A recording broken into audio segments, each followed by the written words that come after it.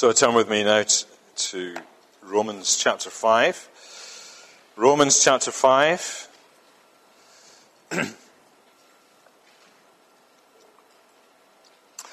And I think on Thursday I said we're going to look at 6 to 8. I think we're going to do a bit more than that. We're going to look at 6 through to 11. But I want us to read from 1 through to 11. So Romans 5 verse 1.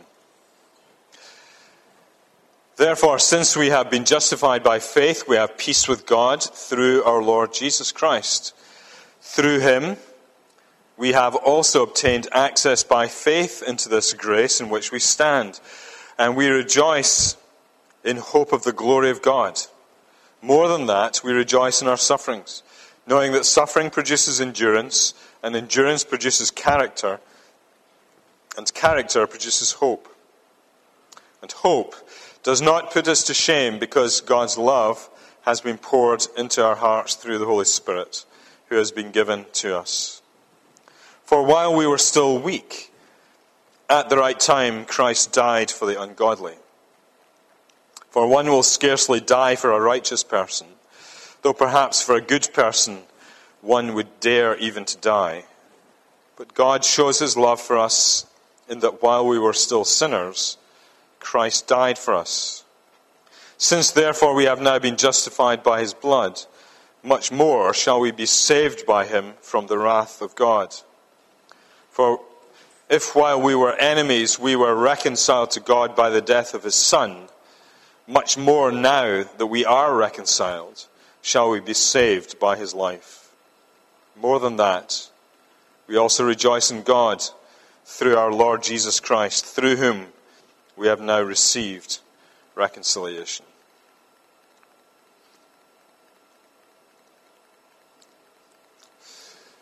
I remember once distributing literature with someone else round about Solihull, and we were trying to engage with people in conversation, tell them about the gospel. And sometimes when you do that, you meet somebody who goes to another church, and we met somebody who went to a well-known church in Solihull, and she gave a very good account of how she had come to faith and how she had been saved. And we had no reason to doubt the truth of her testimony about that. And, she spoke a lot about the God's love for her, which is great, isn't it? It's great to meet Christians who have this deep appreciation of the love of God for them personally. However, I was a little curious, and I asked the question, I sometimes ask people this question: how do you know that God loves you? And I wonder how you'd answer that question. How do you know that God loves you? The lady answered something like this. Sometimes when I read my Bible, or when I'm walking along praying, I can feel God's love for me. You feel it inside of you. It's like it washes over you. And you have this feeling of the great love of God. So this lady thought that the knowledge of the love of God came to her through a feeling. That was her first answer. A subjective experience. Now, I rather think that that's a common response. You ask people, if you ask Christians, they will often say something similar. I feel God's love at various times. The trouble, of course, of that is that your feelings are up and down all the time, aren't they? They sometimes they're up and you're happy and you think, wow, God really loves me. And sometimes you're really low and you think, where's God? And I don't know if God loves me at all. And, your feelings are kind of like this. And, does that mean God's love is like this? No. So that you can see the danger of relying on our feelings as a measure of God's love. It can have absolutely nothing to do with God himself, and everything to do with our mood in our circumstances. So, how would Paul answer that question? How do you know that God loves you? Now, Paul does say in verse 5, and we looked at this briefly last week, God's love has been poured into our hearts through the Holy Spirit who has been given to us.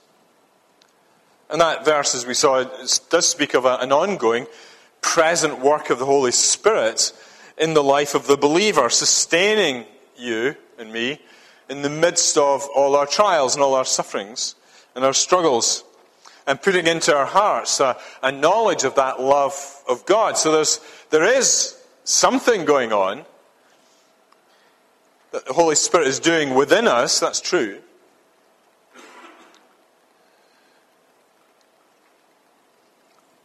And it's a sign, of course, of the inner work of salvation that God is working out in us, that we do have this knowledge of the love of God. But how does He do it? How does the Holy Spirit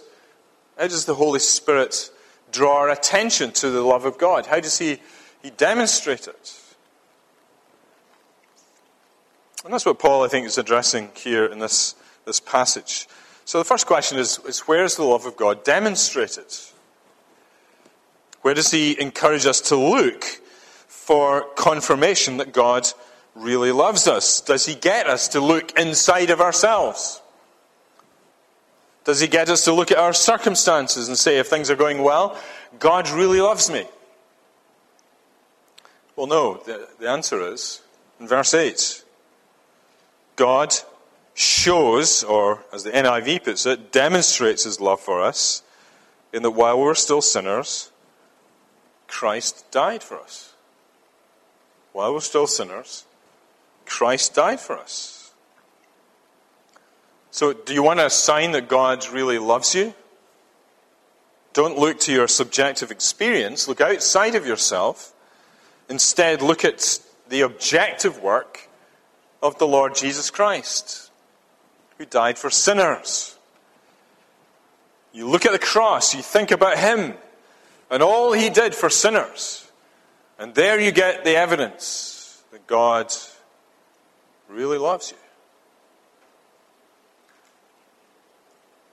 See, Jesus and His cross are central to the Holy Spirit's work in the believer. You remember what Jesus told His disciples in the upper room? John 15:26. But when the Helper comes, when the Holy Spirit comes, whom I will send to you from the Father, the Spirit of truth, who proceeds from the Father, He will bear witness about me. The work of the Holy Spirit is always to point to Jesus Christ and His work. And this is one of the ways in which we can really know if someone has become a real believer, a real Christian, that through the work of the Holy Spirit, they become keenly aware that at the very center of Christianity is the cross of Jesus. And that His death was for him or for her. That's why it's most troubling when you do meet other people who go to church and you ask them about their Christian faith and they've got nothing to say about the cross. They just think they've joined a religion. And it seems to give the right moral direction to people or some such answer.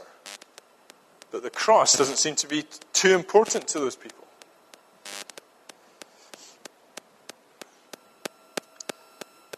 We should always be concerned for such people. And that's quite a hard conversation to have. I've had many conversations like that with people who don't mention the cross at all. And I try and ask them, what do you make of Jesus? And often the answer is very underwhelming. What do you make of the cross? Oh, we don't worry about that. He gave us the teaching how to live. Well, what does Paul say about Jesus' death? He says a number of things, and we're still under this idea of where's the love of God demonstrated? And the three things he says in verse 6, we're still under the first heading. Three things he says. First of all, he says in verse 6, he says that he died while we were weak, while we were sinners. And the whole trouble with sin is that it comes about as a result of an open rebellion against God. It leaves us weak. It cripples us. It has all kinds of adverse effects upon us. So much so that it's impossible for us to do anything about the problem. Once you have sin in your life and you have it from birth, there is nothing you can do about it. You're stuck with it. It's like a disease that you can't get rid of. And it's rather like, you're kind of lying around on the ground, unable to move, and something is coming to crush you, the wrath of God. You're lying around and you can't move and you can't do anything to save yourself.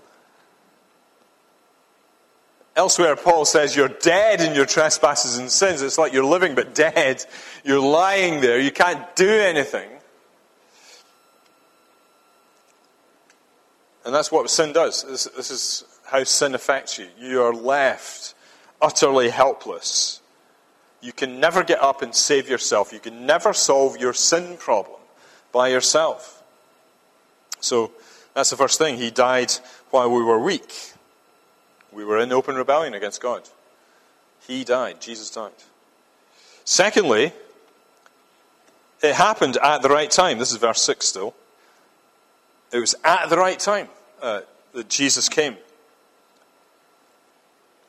In other words, the Father had a plan to intervene to save his people. And so there was in history this appointed time when Jesus would come. And he comes just at the right time. There's no accident that Jesus came when he came. It was intended. God planned it. And when he arrived as a baby in a manger in Bethlehem, that's when God said it was going to happen. God intended it. And then the third thing he says is, Christ died while we're still weak, at the right time, for the ungodly. For the ungodly. It takes us back to the things we were learning in chapter 1, verse 18. That the problem for mankind is his ungodliness and unrighteousness. Mankind is ungodly and unrighteous, where man has turned his back on God, and perhaps more importantly, God has turned his back upon the ungodliness of man, and therefore his wrath is against mankind. And that's all that's left for mankind. So we get 70 years, 70 or 80 years, maybe 90 years if you're lucky, and you can live your life and enjoy much of it there. But then comes wrath, comes God's wrath, God's judgment comes. But the staggering thing that Paul is bringing out here is that this death of Jesus was for the enemies of God. People who were remaining enemies. They didn't come as friends to God and say, can you do something for us? They remained as enemies. God sovereignly acted in history to send his Son into the world to suffer and to die. It didn't depend on us. God acted unilaterally to save his people. And Paul, I think, reinforces this with what might be called a little thought experiment now, moving on to verse 7.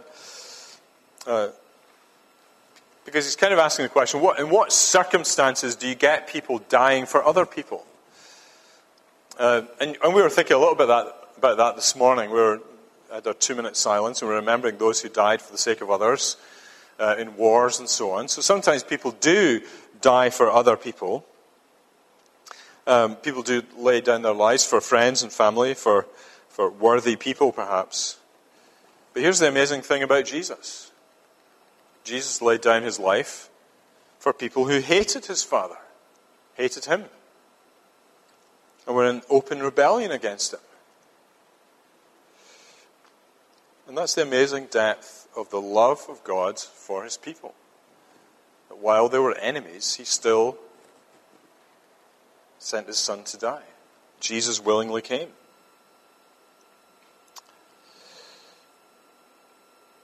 So God's love is demonstrated on the cross in the death of Jesus. Here's a question for every Christian. Now, there's a little kind of test. Which statement is correct? Number one, God loves you because Jesus died on the cross. God loves you because Jesus died on the cross. Or, number two, Jesus died on the cross because God loves you. Now you're thinking, oh no, I'm not sure which one it is. There's only one right answer. There are lots of Christians who believe the first, God loves you because Jesus died. Jesus' death is the cause of God's love. But that's false. That's actually a denial of the gospel, the true goodness and true good news. It's not really a gospel at all. Because the truth about the gospel is that God has always loved his people. And therefore Jesus died because God loves you.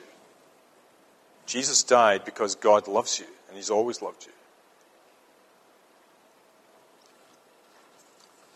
And he's always had you in his heart. It's out of the love of the Father and of the Son and indeed the Holy Spirit that the whole plan of salvation was brought into play, so that at the right time Jesus came and shed his blood. Jesus died because God loves his people, and that's the wonderful good news of the gospel. As we go on into verses 9 and 10, we see just the fullness of that salvation. So that's really the next heading, full salvation. And there are two big words in verses 9 and 10 that we've met already. So verse 9, first of all, we come across justifications. Therefore, since we have now been justified by his blood, how much more shall we be saved by him from the wrath of God? And that simply means that we who are unrighteous, sinful and unholy, and have no hope of ever becoming righteous by ourselves, are declared righteous by God. It's the wonderful, great truth of the gospel. And the basis of that declaration that God makes is the death of Jesus. Jesus has died in our place on the cross. And so because he has done that, he can say to us, you are righteous. My son has come, but you are made righteous, and I can treat you as righteous. He has paid for your sins. And the means by which we receive that declaration and hear that declaration is through faith. We come to a living faith. We come to believe in the Lord Jesus Christ. There is a sense in which we don't really have to do anything except metaphorically stretch out our hand to receive from God. But that in itself doesn't save anybody.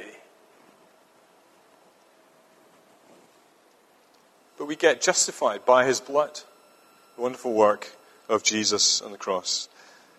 And the second thing that he says here is that we gain reconciliation. Verse 10, for if while we were enemies, we were reconciled to God by the death of his Son, how much more, now that we are reconciled, shall we be saved by his life? And that's what happens when Paul has already said in verse 1, we have peace with God. Yes, there is peace, and therefore there is reconciliation. There is no longer enmity.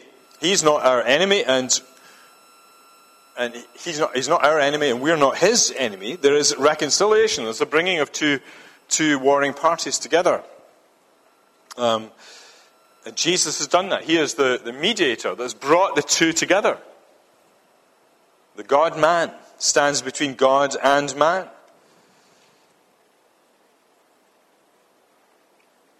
And so these are two great benefits that we have as of the saving work of Jesus Christ that we receive right now through faith in Christ.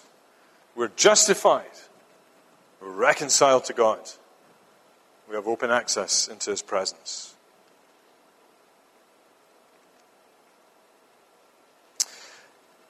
And now he says, if those amazingly powerful things are true, then is there anything else that is also true with even more certainty, if that were possible? Is there more, even than justification and reconciliation?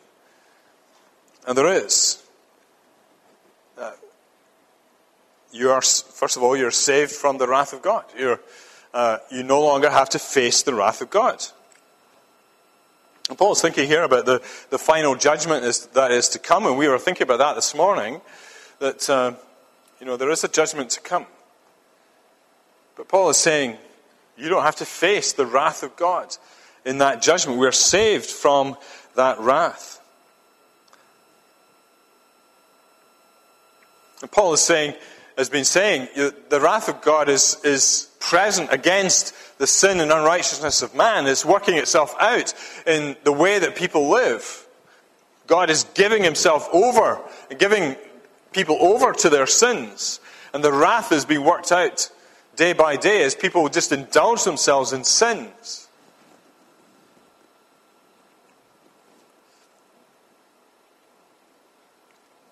But it's nothing as compared to the wrath that is to come.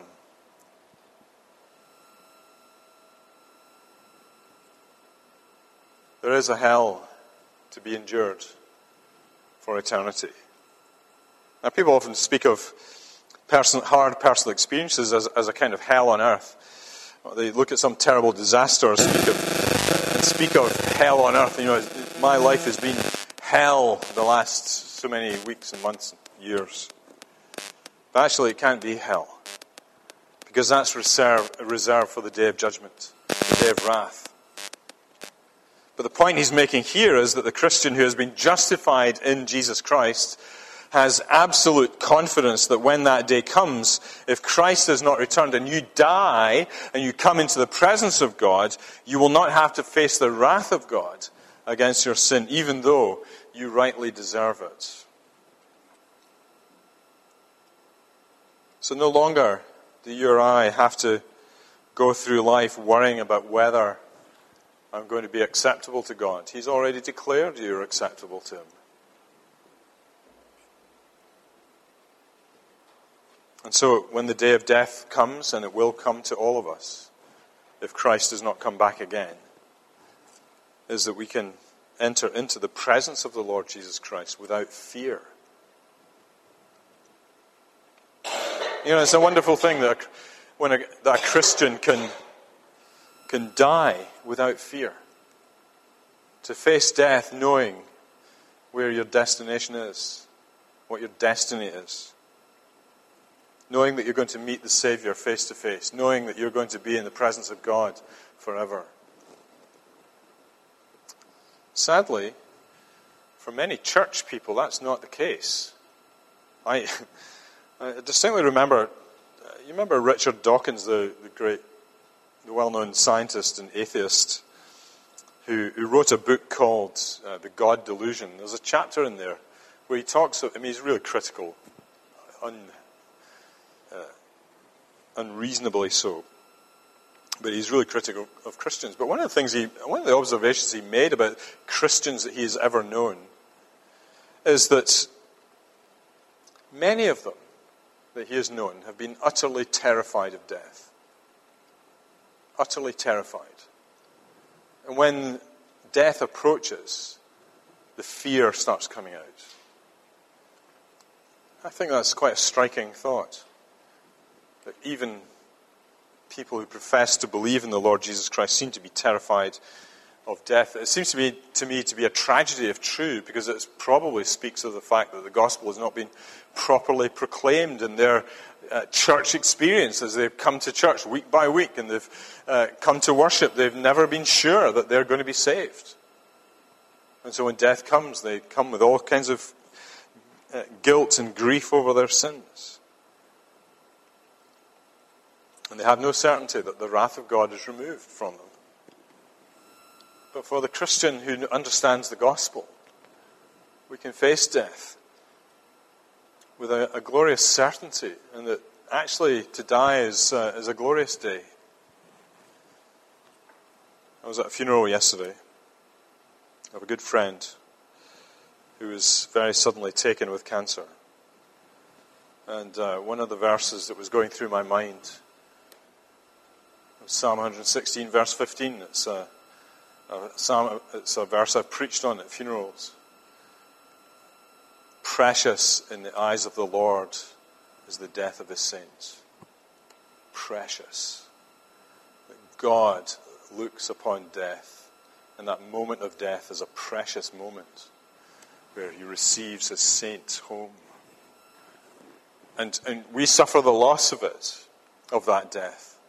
And we mourn and we grieve that it is necessary. But for God, precious in the eyes of the Lord is the death of his saints. And you think about the death, I'm rambling now, but you think about the death of Stephen in Acts chapter 7. Have you ever noticed that when it speaks of Jesus ascending into heaven, we talk about him being seated at the right hand of the Father. But at the point of the death of Stephen, you notice something interesting about the vision that he sees just before his death. You know how he saw Jesus? And what's Jesus doing? He is standing at the right hand of the Father. And he is in the posture of intercession. See, to stand at the right hand of the Father is to be pleading with God at the point of Stephen's death. You see, it's at that moment that God seems to take a very active, definite interest in his saints. And at that very moment, Jesus is saying, bring him home. Bring her home. Come in. Bring him into my presence. Now is the moment. See, precious in the eyes of the Lord is the death of his saints. Now, if God sees your death like that, how we should see our deaths like that. A time of our death is a beautiful thing. We pass through to eternal life. I hope you're ready for your death.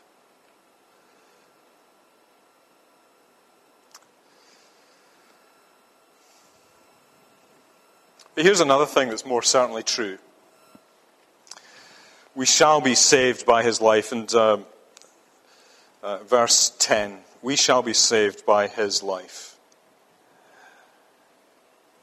Paul links Christ's life with reconciliation. What life is Paul therefore talking about? He's talking about his life now as the risen, reigning king seated at the right hand of the Father. Even standing at the right hand of the Father.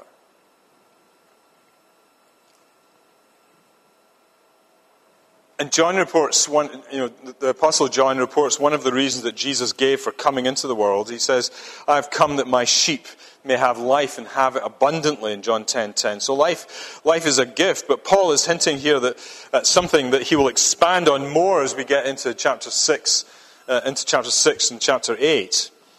That the life that we receive from Jesus is nothing other than Jesus' life it's himself, which he shares with us as we are united with him.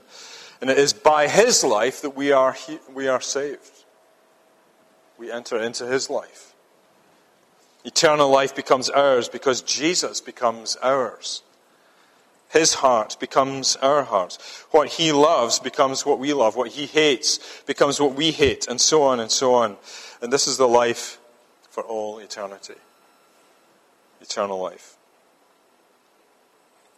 Well, as we come to the finish, Paul finishes again with a note of rejoicing, verse 11. We also rejoice in God through our Lord Jesus Christ, through whom we have now received reconciliation. It's a simple yet added benefit for those who have been justified and reconciled through the work of Jesus, for those who anticipate the escape from wrath and the unending bliss of eternal life. For those who begin to experience this new life now as they walk in new relationships to Jesus, they have this impulse, therefore, to rejoice. Rejoice in your life. to rejoice in God, to rejoice in his wonderful plan, to rejoice in his wonderful purpose to save us, and to do so through his Son, our mediator, Jesus Christ. And this is not simply that Christians are trying to be extra specially happy. It comes from knowing something that is utterly true, something that can only be given by a genuine work of the Holy Spirit.